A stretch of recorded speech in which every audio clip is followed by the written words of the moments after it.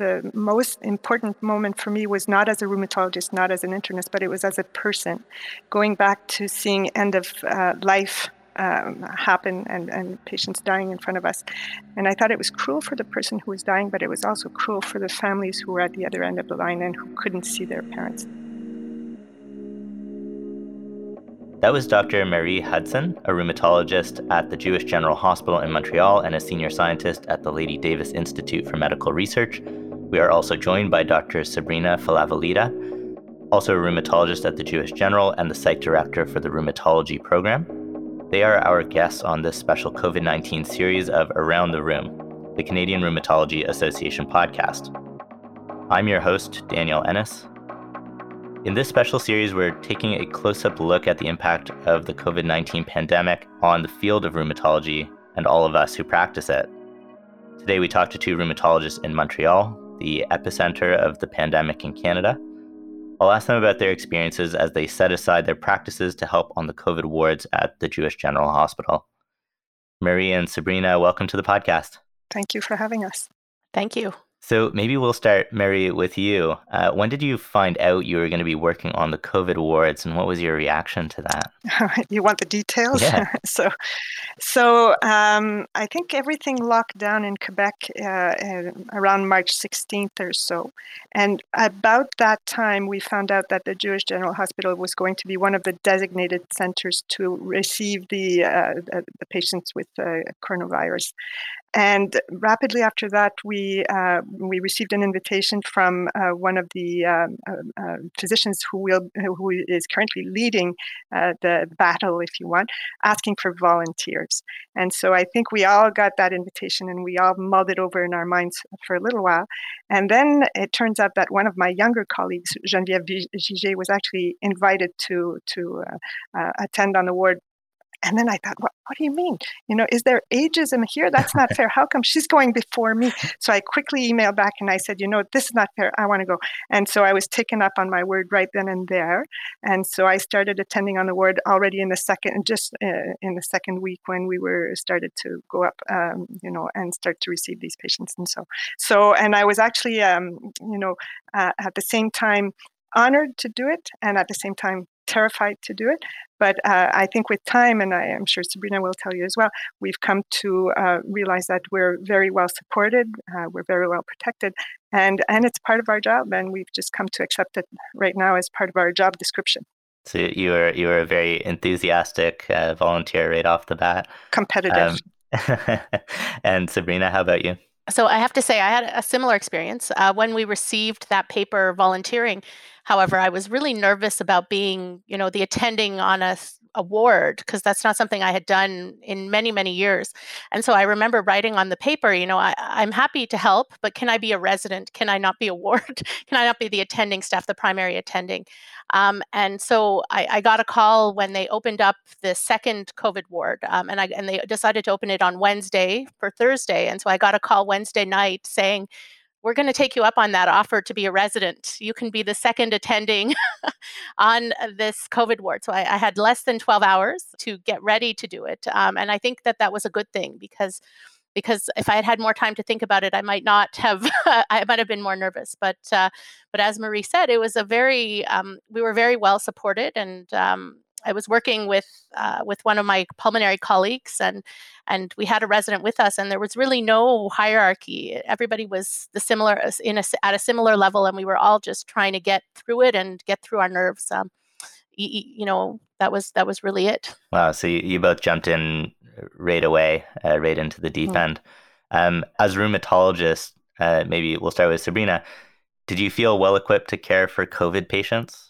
So, the way our hospital is set up is that we were rounding in a very ICU way, where you have to keep track of the numbers and make decisions about numbers and things like that, which is not my strength as a rheumatologist. I like to, speak to my patients, and, a lot of what we do is clinical gestalt and not number generated. So I did have difficulty with that, but I did realize pretty quickly that my strengths could be used even on a COVID ward in that, I'm good at speaking to families. And so I would call all the families, which is not something necessarily my other colleagues wanted to do or had the time to do.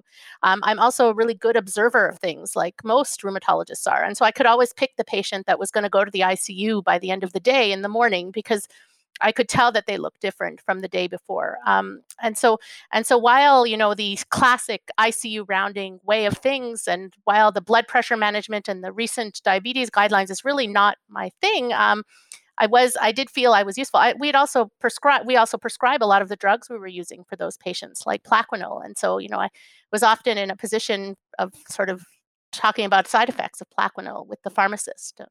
And Mary, any comment on that too? As being a rheumatologist on a COVID ward, what was that like for you? Yeah, so most of the time I did not feel like a rheumatologist. I felt like an internist, and I felt like an out-of-date internist. And just like Sabrina, I was so lucky to be paired with a fabulous respirologist who is really up to date on a lot of things. And, for example, I'm sure you've heard that there's lots of coagulopathies and thrombosis associated with COVID infections. And, I'm out of date in terms of doing that. But she was able to manage those more, technical aspects of management. And just like Sabrina, my strengths were more spending time with families. And so we shared, and we each had our strengths and so on.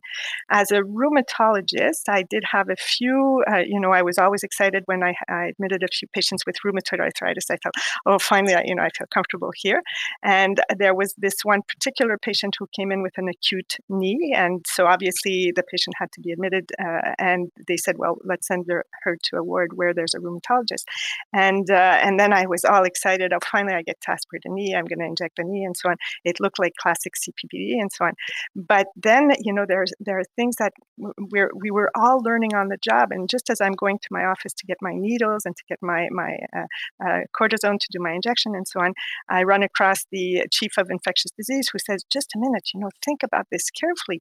We don't know, but it could be that the synovial fluid is infected with virus. And if you bring the synovial fluid back to your clinic, to your microscope, you're going to contaminate your space and so on. So there are things as a rheumatologist that COVID infection is forcing us to learn and discover.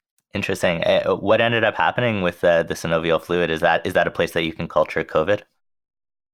So culturing it is possible. I didn't send it for culture because in the end, he said, if you think that this is a septic knee, you must, and culturing is not a problem. You can send that to the micro lab, but it's more the looking at the fluid under the microscope that would require, a special cleaning procedures for the microscope. So in the end, it looked like such classic CPPD. And I thought, I'm just going to treat her empirically, which I did. And by the next day, as you know, she was walking around and she was much better. So I did not have to aspirate it. But I thought that it was important information then to share with my other colleagues because we are all being called down to the emerge and to see some of these patients. So we have to integrate some of these new realities into our practice. It's interesting that you mentioned like the treating people empirically, that is kind of the new Zoom, Skype, Doxy, dealing with patients by telehealth. Sometimes it doesn't make sense to bring them into clinic. That would be kind of not necessarily appropriate for COVID times. So that means we are kind of treating people empirically without all of the data. Sounds like you have to do that on the ward as well. Sabrina, can you tell us about some moments or experiences that stood out during your time on the ward? Yeah. So one in particular, I was transferring my first COVID patient to the intensive care unit, and so this was actually a patient that was known to our service who had deteriorated and ended up going to the intensive care unit. And I remember when the resident came up to see me and he said, wait a minute, what are you doing here? You're a rheumatologist. What are you doing on the COVID ward? And I said, well, everybody has to help. And in the end, he probably did a very thorough assessment of the patient to make sure that he was convinced that the patient needed to go to the intensive care unit.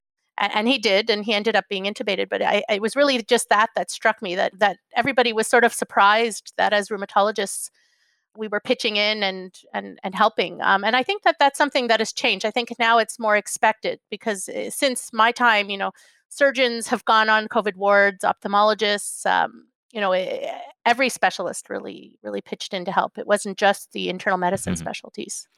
I'm curious how your time on the COVID wards has affected your clinics and your work outside of the ward. So, Marie, how did the pandemic affect your clinical research? Because you participate in quite a bit. Okay, so that's another big part of my regular job is my research, and it has really, really impacted my research a whole lot. We were told very early on by mid-March that all non-essential, and by essential they meant life-saving research, so all non-essential research had to stop altogether, 100%.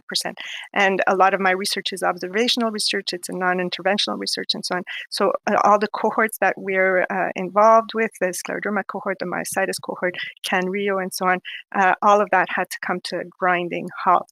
And that has been a heartbreak because it's not clear to me how that will really affect the integrity of the data when we are allowed to resume. There's going to be this sort of black hole, all this missing data that's going to have to be handled. And I'm not quite sure how we're going to do that. I do know a very good statistician, and he's going to be busy trying to help me figure out my missing data issues.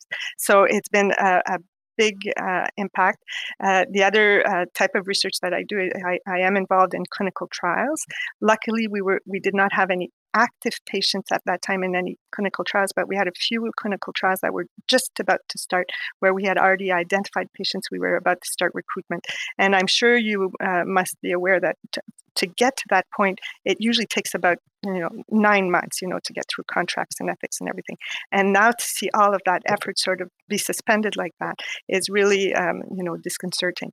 But on the other hand, I say it is what it is. It's the sign of the times, and the consequences are very serious for the patients. You don't want them to come in unnecessarily. And so the real purpose for suspending this research is to protect the patients.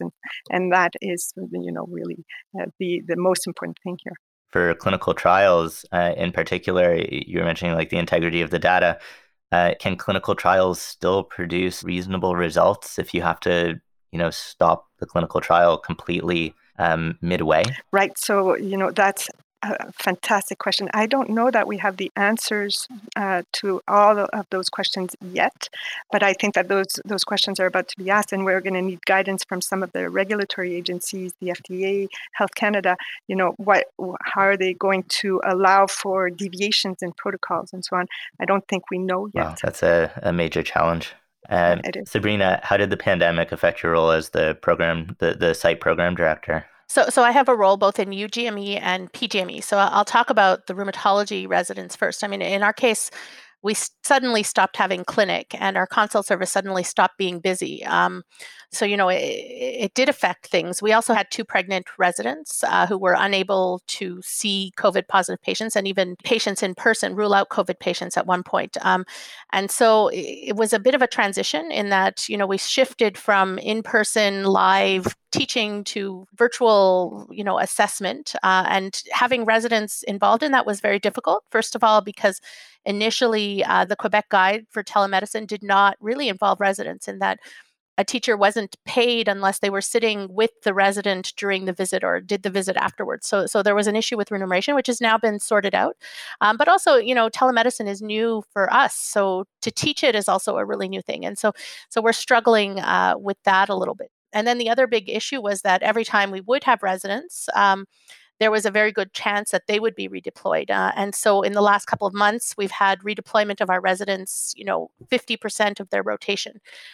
Which I think was also challenging, especially in terms of weekend coverage for the service, the consult service. And my other role in UGME was, for me at least, a bigger problem because I take care of the preclinical part of the curriculum. And this is a part of the curriculum where students actually go into the clinical environment. And so we made the decision in March to pull both the 3rd and 2nd year medical students out of the clinical environment, as did most schools across Canada. In fact, all schools across Canada. And so we've had this 3-month essential freeze of their training.